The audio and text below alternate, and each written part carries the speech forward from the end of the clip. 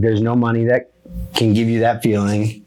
There is no drug that gives you that high, that feeling. It's time to open your mind and expand your empire. You're listening to The Ted Huff Show. Join in for stories that embrace imperfections and become the inspiration you need to achieve true greatness in your life through actionable progress in the pursuit of self-discovery, self-improvement, and self-purpose. Where will your story take you? Now let's get it started with the man himself, your host, Ted Huff. Welcome to the Ted Huff Show. I'm your host, Ted Huff. This is my first two-part show. In the first part, my guest talks about his comeback journey. Starts with him dropping out of high school, then going on to own one of the most successful commercial roofing companies in the Twin Cities area. And it all started with one night out with the wrong people that shifted his priorities. Please welcome Ryan Wheeler, aka Lambo Dad, to the Ted Huff Show. Oh, and before I forget, subscribe to the Ted Huff Show on YouTube, iTunes, Spotify, and at tedhuff.com. That's www.tedhuff.com. Now enjoy the episode. Ryan, I appreciate you coming out here to Phoenix, Arizona. I know it's like 4,000 degrees for you. It's great to be down here. Yeah, down here. Yeah, it is down. Yeah. Right down by the hottest part in the world, I think. That's from what it feels like to me. Well, Death Valley does have one of the hottest places. The Mojave Desert is one of the hottest places in the world, and it's just a few hours away. So 30 feet. I think it's a little bit more than 30 feet, but yeah, it's not too far away. You're an entrepreneur. You are a content creator. I mean, you put out content like nobody's business. I try to. I'm new to the space of doing all that, and man, it's a wild space to be in. I love it. I love the helping people. I come from a different background. So many of these people are doing only that, and there's so many people that, you know, they flex and they show the pictures and they show all that, and then it's like, but wait, you don't actually have anything. And you're not really doing anything, and you're not working, and you're not building. But so for me, I own a commercial construction company, and we do a handful of work, but it's real physical labor. I don't subcontract. I have staff members, I have employees, I have to keep busy. Obviously, I'm from the Midwest. We have weather. It's not this hot, but we have weather, we have storms, rain, a lot of variables that make it very hard I can't guarantee you 40 hours a week, but what I can guarantee you is we work all the time when the weather allows. So it's a really tough industry to be in.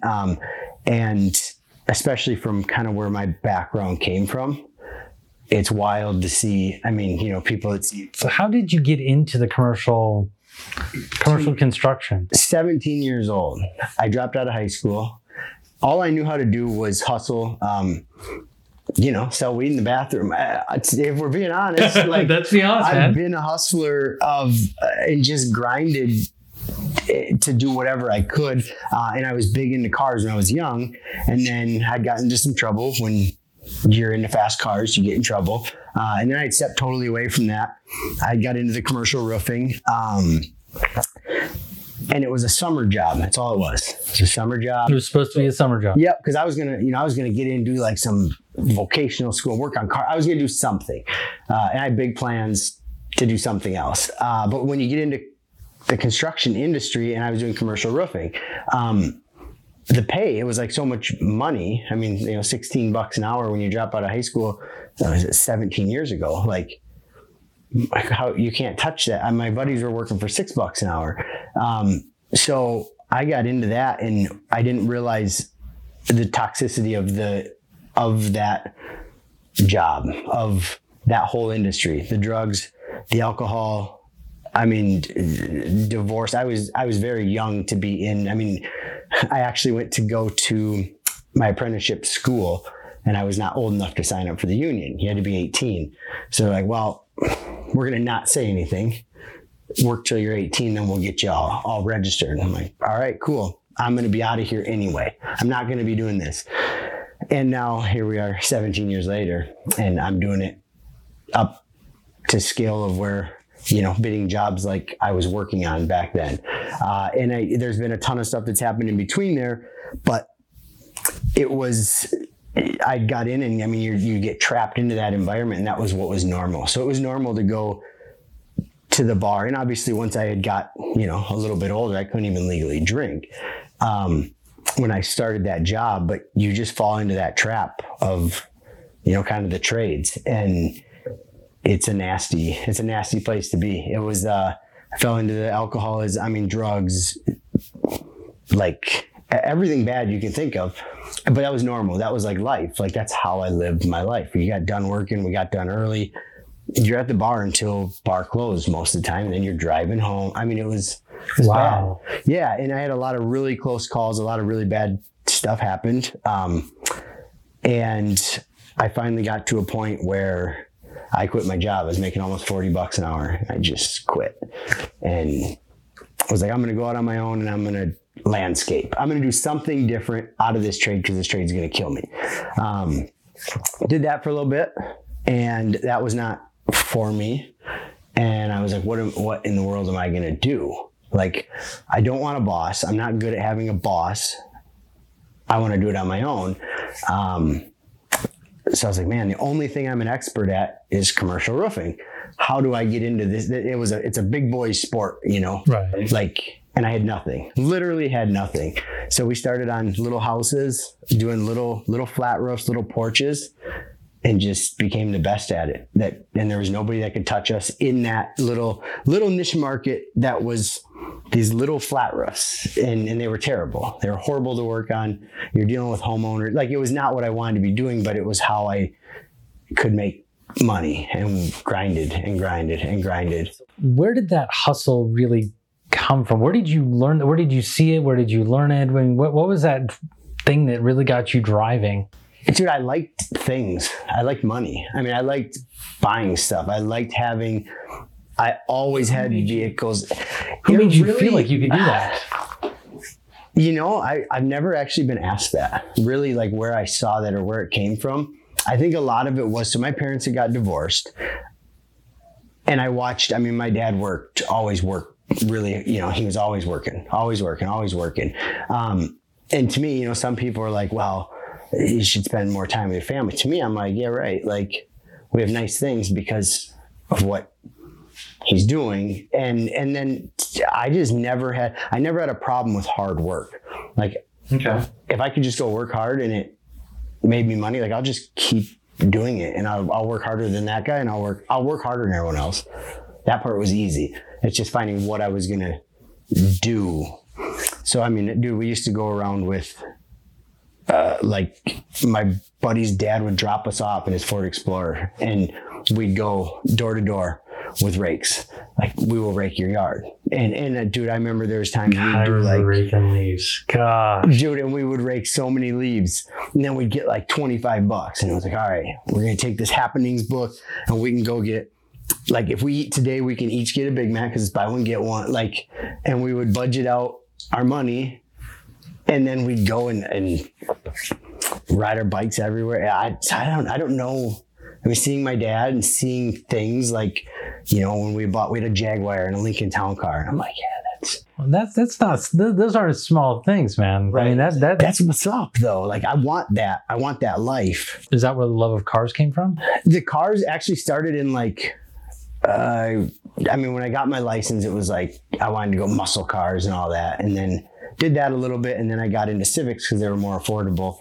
And dude, we built some crazy, just like junkyard Civics out of my mom's garage. And it actually got to a point where the city of Inver Grove Heights, where we were living, came in and served papers and tried me for, they were trying to put me in jail for 90 days for running an illegal business out of a residential home. Oh, wow. I wasn't even 18 yet. And because, we had like 30 tires stacked up, engines, oil crates, like 8 cars in the drive. I look back now and it was terrible. You can understand why they came to the door. I can understand why my mom she didn't like that. But at that time it was like, well, Mom, we're doing it, and I'd have people come over and they drop their cars off and anything to make a buck, And now I'm looking, I'm like, man, why can't I go find them young hustlers in the garage that are willing to work for $4 an hour, because I would hire them. So yeah, and then it just kept going, kept escalating into wanting more and wanted to do more. Didn't really know what I was going to do. Didn't plan to stay in construction at all, but fell back into it because I was good at it. And it wasn't like I had a skill that no one else had. I wouldn't stop. So yeah. The persistence, man. Yeah. And I try to tell people, because so many people are looking for this secret, It's like, you have to work hard. You have to put in the work. I hire people all the time that come in and they're like, yeah, I want to work with you because I follow your stuff and what you do is awesome. And I'm like, well, yeah, come on in, dude. It's like free mentorship. Let's go. And I'll even pay you. And they come in for a day and they're like, so paid mentorship. Yeah. How many people actually pay for the mentorship? Exactly. So when I'm like, dude, I can offer you a position. It is hard work. It's construction. It's outdoors. That's it. It's hard work. It's not. And dude, they'll come in and we've had so many that make it a day, half a day. They're like, dude, you deserve 10 Lambos. And when I first started, I had all these people that were like, who do you think you are? And I'm like, dude, I don't know. Like, you can't get into this. You're not going to get into that industry. Right. It's a huge industry. And I'm like, well, I'm going to try. It's what I know how to do. So, it took a long time to get in, but now, invitations to bid come that are, we can't really take on work even right now because we have so much of it built up. But it's a good problem to have. It is, but I've stuck to we stay with a pretty small crew. Try to take care of the guys the best we can. Try to always offer having the newest, having everything there for them. So you're not trying to fight with, tools that aren't working or machines that aren't working. Like, everything needs to run. So you're giving them the tools to be successful. Right. And it's hard work. Like, don't get me wrong. It is hard, but it pays good. Right. It's outside. Like, so I'm curious, because you and I, I follow Andy Frisella. You actually probably met the gentleman. Yes. Yeah, a couple times. Yeah. I haven't yet. Keyword, there's yet. Yes. What is your Pistane mattress story? What if you had to equate, like, what is your, where you felt you were like at the bottom of the bottom and it couldn't get any worse, and but it did. What was that bottom? What was that? So that would definitely have been. So my wife left me and took our son, and that was it.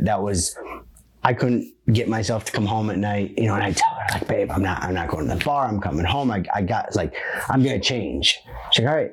And then, you go out for a beer with the guys, and I never drank beer, but you go out for 46 shots with the guys. And then, next thing you know, it's 3 a.m. I'm hammered trying to drive home. And then here I had, didn't make it back home. It was horrible. Like, I look back at what I put her through, and we're together now, but she had left, she had moved out.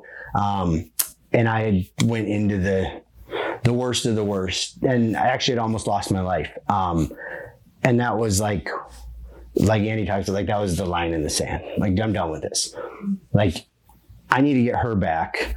I need to get my son back. I've been a horrible father. Like, and now, it like gets me just worked up because I get so mad looking back at what I put her through. And then that was the time I'm like, dude, what am I doing? Like, but everybody I knew, like my whole circle, like if I wanted to hang out, like that's what we did. And it was normal. Like that was the total norm. Like I couldn't imagine when I was younger, like people that were like, yeah, no, I'm not gonna go out to the bar. Like, what are you gonna do, you loser? Like if you're not at the bar, what are you doing? There's nothing else you could be doing that makes you an anybody if you're not here with us, like partying, you know? And so that was definitely my rock bottom. And there's more to that story. And I really haven't, my wife sat down when I told her, because when I was done. I was done. And I text her and I told her like, hey, I'm done. She's like, yeah, okay. You've said that 20 times. What was different that time? That time I knew I was done. With what had happened I had a really bad night and didn't plan to make it through it. Okay. And then when I did, it was like, I just remember thinking like, well, if I don't have to see my wife happy with someone else because she's beautiful and she's going to be with someone else. And so to like come to and like, oh shit, I'm still like here. Like I need to do something with my life now. And so I told her, sent her flowers, and she's like, yeah, whatever. Like, yeah, you can say that. You can make it 3 days. You can make it 6 days. Sometimes you make it a week, but you haven't changed. And in my heart, like I knew I had changed. Like I knew I had made the decision. So I'm like trying to explain to her like, dude, it's like, I'm for real this time. Like I promise. She's like, no. I'm like, oh, damn. When did you know that? Because I know stuff like that never goes away. Right. But when did you know that she had regained enough faith in you that you thought you had a chance again? There was a few times because I'd have to go. I finally got where she would let me see Cruz, my son. And then I would see her, you know, and I know she's gorgeous anyway, but it was like she got like extra gorgeous to come drop him off. And she wouldn't give me like the time of day. And I'm like, is that why she was extra gorgeous? Dude, it was so frustrating because I knew I had changed. Like I knew that I was willing to give her the entire world, like whatever it would take. And like to have her be like, I don't trust you. Like you screwed up. Like, I'm done. And I'm like, oh no, this is bad. And then it was I just had to keep, and that part got hard because then it's like, well, why don't I go drink and party? Like, if she's not gonna be around, who cares? But then it was like, well, no, because I need to get better for me anyway. Otherwise, I will be dead.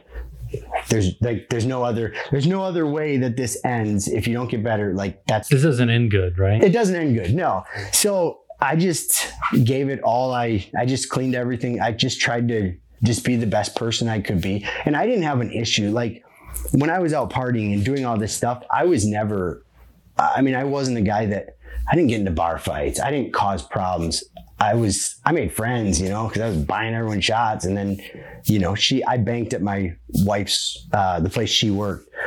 And, you know, I'd run my card overdrawn and, you know, I knew she could get in there, like she could see my accounts and stuff. It was like, man, whatever, you know. And then there was times where you got to change your accounts somewhere else. It's embarrassing. I'm like, oh. Do you believe that understanding of the trust factor with her made it more important for you to gain the trust of your customers or your clients in the business? And did it give you that little bit of extra drive to make sure that you maintained and grew relationships on that side? I mean, now if I look back at it, that's been a big part for me is that, I mean, we deliver on what we say we're going to do. So and it's gotten hard because we have to turn down a lot of work. We have to turn down a lot of stuff because we're not going to be able to take care of another customer coming in like we do the ones we have now. So when we can, then we'll reach out and we'll bring in the ones that are a right fit. And that's been how we've run the business. During when all this was going on, there was not really, when all this happened with my wife, this was at the end of, I didn't have my own business. I was doing side stuff and all that, but I didn't have my own business yet. So while all this is happening, I quit my job. That's when I quit. So now I'm like even less, I can't even go up to like, baby, I make $40 an hour. It was like, baby, I don't have a job, but that job was toxic to my life. Right. And now I'm going to do something sweet. Just you watch, like, I mean, I look back at it now, I'm like, man, I'd have left too. But I do definitely with customers now. I mean, the trust thing is so huge because there's so many people and it's with everything. And and building a personal relationship with these customers. Do we cater in food before we go and work on someone's property or someone's space, their office space that we're going to be making a bunch of noise and screwing up their parking lot? And we go and we cater food in and we explain to them like, hey, there's going to be noises, there's going to be debris, there's going to be people. Like we apologize, but we have to do this. So and just being upfront about that, and it goes across every platform, that trust and building personal relationships is huge. One of the things that I think, and I'm paraphrasing some of the things that you and I have talked about in the past and a few other different things, is you actually just mentioned it, that you're going to turn down a job if it doesn't fit, if you can't do it to your level of expectation, if you think in any way, shape, or form that the customer's not going to be happy. That's not common, as common as it used to be anymore. And so, because you do mentor all these kids, right? Mm-hmm. How do you communicate to them when they see all these get rich fast, get rich quick, things online, where join my program, pay me, $200 a month, or heck, in some of these cases, it's $2,000 a month. Yeah, there's, and I personally have spent, my wife's probably gonna see this, so like $500 times a lot of times. Learning, like really trying to dig deep on that space of, because man, I get in and I'm like, ooh, I see a ClickFunnels dude and I'm spending money. Like, oh, this is a deal, and then it was $497. Now I get it for $95, and it's, even if it's nothing I'll ever use, I'm like, well, I gotta check it out because man, I could get rich off. I've done that a couple times. Yeah, dude, and everybody has. It's about, we got to find the guys that build those funnels so we can figure out how they're doing. If you latch on to any of the legit ones, and the thing is a lot of people, they make them come across that they're going to be, it's easy. Well, it might be, but you got to keep going with it. And like we talked about, so many people will quit halfway, but there's so many people that are teaching people how to build a business, and they've never actually built a business, or they've never actually had to grind and hustle. And now, I love seeing these young entrepreneurs coming in. Like, well, you and I both know Casey Adams. Yes. And that kid, that's the real deal. The real deal. Yes. So I wanted to get in and work with him. I told him, I went out to his event. I've been around the block in all these different, and I've spent a ton of money, and none of it, you look back and there's a lot of it I didn't get direct value from, but now it's priceless, the money I spent, because I learned so much from all these things. And with John Malott and then Casey Adams, like, they're the real deal. And Casey's, and at first I had a age barrier issue. That was my own. It was just me being 34 years old. Right. I'm like, how am I going to take life advice from someone who's 18? And they're like, well, he's actually 17.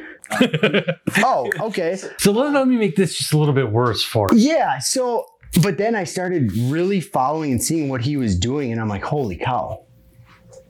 Like, the perspective from someone at his age, he's in that space from a whole different angle that I'm the old, I went out to that Build Your Empire event, like, anyone in here over 25? You and I both raised our hands. Yeah, it's like us and then Hugo, and there's like a couple people.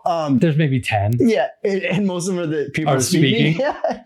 And I'm like, oh man, okay. You gotta make sure you like shave before I go. So I try to look a little bit younger, as young as possible. But I saw him and I watched his stage presence and how he treated people and connected. He connects to people. Like, if you learn how to handle people and talk to people and truly build relationships, that's what everything's based on, is building relationships. Right. That's, you and me are sitting here together. Yeah. Like, how cool is that? And if you didn't have the cameras and if we weren't doing this show, we hung out for like 3 hours before this even happened. Right.